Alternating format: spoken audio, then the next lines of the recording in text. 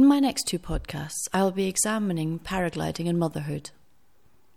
It's true that many women give up the sport when they become mothers. This may be due to a greater perceived risk, a greater feeling of responsibility, or because of lack of sleep and time. For these two podcasts, I've spoken to 4 women who decided not to give up. All flew during their pregnancy and continued to fly as their children have grown up. To be fair, all have or had flying partners, and I'm sure this makes it easier as the partner will understand the obsession that this sport entails. In this first podcast, I will look at flying in pregnancy, and in the second, we will discuss motherhood, childcare arrangements, responsibility, and taking your kids with you to fly.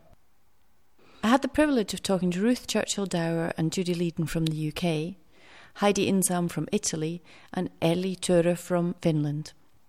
Firstly, I talked to Elli. My name is Elina. I am born and raised in Finland, lived across the world actually for the past few years. Started flying 11 years ago and recently moved back to Finland. Before that, I was living the dream, working as a tandem pilot in Nepal. When I found out that I was pregnant, I never felt like I cannot continue flying. It was always a given fact to me that I will continue flying. I just might be flying a little bit differently, or I just have to be a little bit more careful.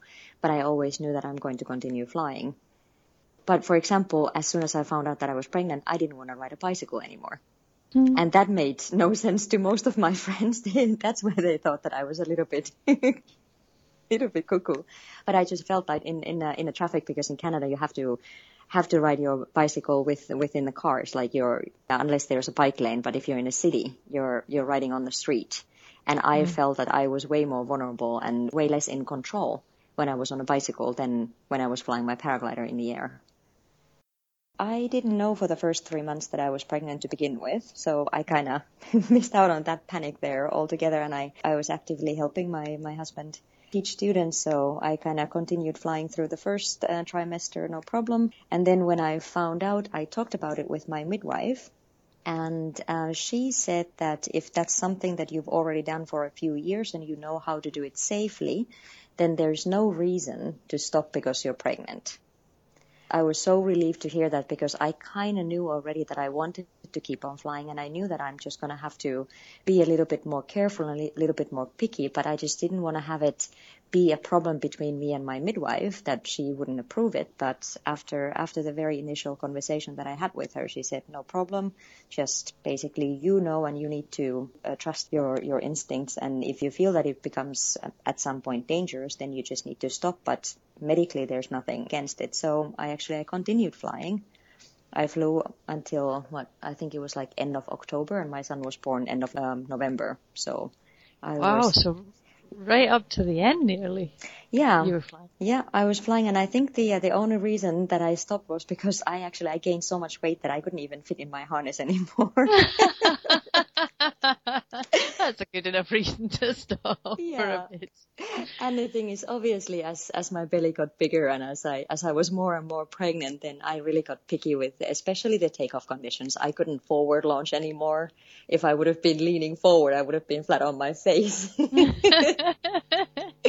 I did pick my takeoff times, and I think it was somewhere around the 7th month, or I was 7th month pregnant, and we did a little road trip along the west coast in the States, and we were flying kind of anything and everything that we hit along the way. And there, usually at the takeoff, I was wearing pullovers and stuff that people just thought that, oh, maybe she's just a little round. And I didn't hear any comments there, but oftentimes at the landing field, as I would peel off my sweaters and stuff, then people would see that I was clearly pregnant, and then they would come and they would be like, oh, are you crazy? What are you still doing flying? But I just basically always explained that I'm only flying when I feel like it and when the conditions are absolutely perfect. And my son, actually, he seemed really to like it. He would be a little bit, more active at the takeoff. I guess I was a little bit, nervous or excited, so he would kind of pick up on that too. But then in the air, he would calm down and just kind of go to sleep and relax. And it was interesting flying because every time that I then basically did get into the air, I had to relearn how to thermal and how to turn because every time my center of gravity was somewhere different. So, and at some point I couldn't weight shift anymore because I couldn't move in my harness. So I had to work more with the brakes and stuff. But it was nice. I had really, really nice flights. Nice flights with my son in my belly. So I was actually already doing tandems at that time. And so he got 50 hours before he was even born? Probably, yeah. That's amazing. Yeah. It takes most people a few years to get 50 hours. Heidi Insam is a midwife from Italy. She should be best placed to know what is good for a mother and a baby, but she still faced some awkward glances when she flew while pregnant. Here's her story. I'm Heidi. I've been flying for the last 8 years, and I live in northern Italy, in the best region of the world. It's in the Dolomites. I'm a midwife. That's my job. What was people's reaction to you when you were pregnant? They didn't know I'm pregnant, so nobody said anything. But as they knew I was pregnant and flying, they were just like, "No, don't tell me you're really going to fly now." And me, "Yes." Why not? "No, you're crazy." But it's that what I feel good about doing it, and I think the baby is also happy if I'm happy. And of course I will take care and so on. I don't go to, when I see something could be a little bit dangerous, I take more care than if I'm not pregnant. But you take care all the time when you go to fly. So, but people look strange if you are a woman flying, and then if you're a pregnant woman flying, they look even more stranger. And if you are a flying mother, they just think you're crazy and you don't understand anything about life. But I find that very strange because you're a professional midwife. Mm-hmm. Surely you, out of everybody, should know the most what is okay for you as a pregnant woman. So the fact that they thought they could tell you that you were crazy seems strange to me. Yeah, but in the mind of the people, paragliding is something so dangerous because they never felt it. They never did it. They don't. It's not like going by bike. Everybody has done it once in a lifetime and knows about it. But flying is this unknown. And if somebody is pregnant, she shouldn't do this unknown stuff because they think about an accident, but you don't have accidents every time you fly. And yeah, and they look a bit strange at me, and then they know I'm a midwife, and it's true. Sometimes they are silent afterwards, and I say, "No, I go to flying, and that's okay." So they just look. I know what is good for me, and I know flying is good for me, so I do it. And till what time in your pregnancy were you flying? I was flying until about 17 weeks of pregnancy. Afterwards, I had an accident with the car, and so I had to stay at home and had problems. So I had an accident, but not by paragliding.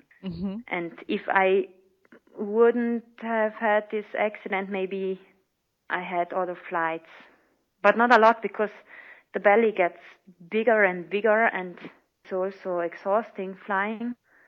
And I felt a little not so good flying long. For just an hour, it's okay, but 2 hours was already the maximum.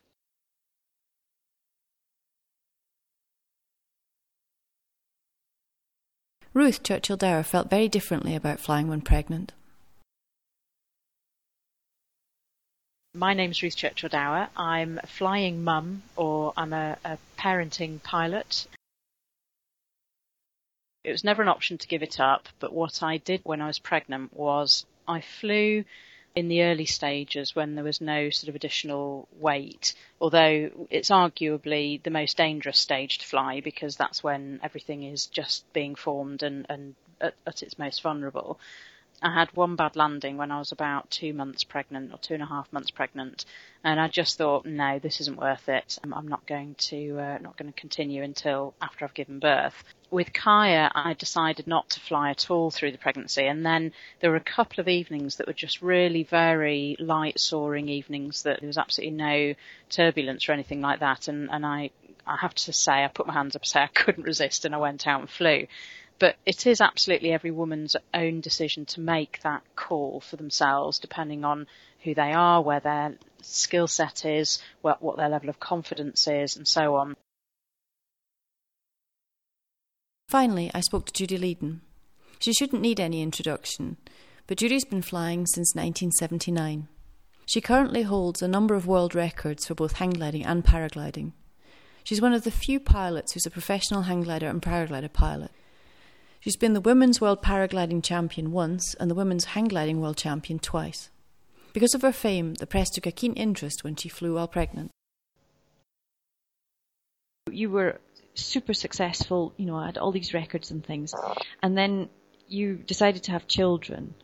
And I remember you actually broke your leg when you were pregnant. Yes, well, landing, to be more precise. Landing inelegantly, it has to be said. I was very clumsy when I was pregnant, and I knew I was clumsy. And ironically, I'd just come back from St Andre, where I've been doing the Dormeuse run, and I've been flying an absolute blind, a really hard competition flying for over a week in really radical St Andre type conditions, and had a ball. And then I came back and I broke my leg on my home site, just landing in the benign conditions. But I was just descending gently, going down, and I thought, I'll just slope land. I hadn't slope landed since I was pregnant because I didn't feel very sharp. But I thought, well, I'll just slope land. These conditions are just lovely. And I just tripped over and broke my leg. I think that your ligaments soften. I was 5.5 months at that time.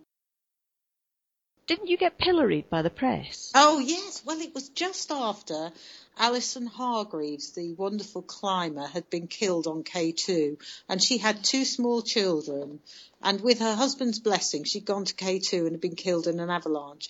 And so the press were having a real downer on women doing anything dangerous.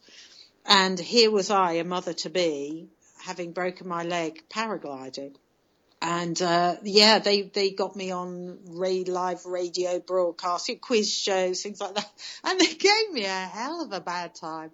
But I felt very strongly that it's every woman's right to do what she feels is right. Now, I wouldn't have been riding a horse at 5.5 months pregnant, or skiing, because although I do both those things, I'm not an expert in them. But, flying is what I do. I only stopped hang gliding because I couldn't get in my harness anymore at 4 months pregnant. But at 5.5 months, I'd just shown that it was perfectly fine to be flying whilst pregnant out in St Andre, flying 3 or 4 hours a day and romping around the mountains. It was absolutely fine. I was just a bit clumsy. And I was there in fracture clinic with people who'd fallen over their dog in the kitchen. It was ludicrous that I was getting such a bad time. And Alison Hargreaves, it was her decision, made in conjunction with her husband, that she should go to K2, and that was her and what she wanted to do. Obviously, Chris, your husband flies as well. If he'd broken his leg when you were pregnant, nobody would have batted an eyelid. Precisely. Many thanks to Ellie, Heidi, Judy and Ruth. In the second part of this programme about flying mothers, I will be talking to these same 4 pilots again. If you'd like to listen to other paragliding podcasts, you can do so by going to the podcast page at www.theparaglider.com. If you've enjoyed the webcasts, podcasts and articles on the Paraglider website, please consider making a donation. You can see the donate button on the index page of theparaglider.com or in any of the podcast pages. Many thanks.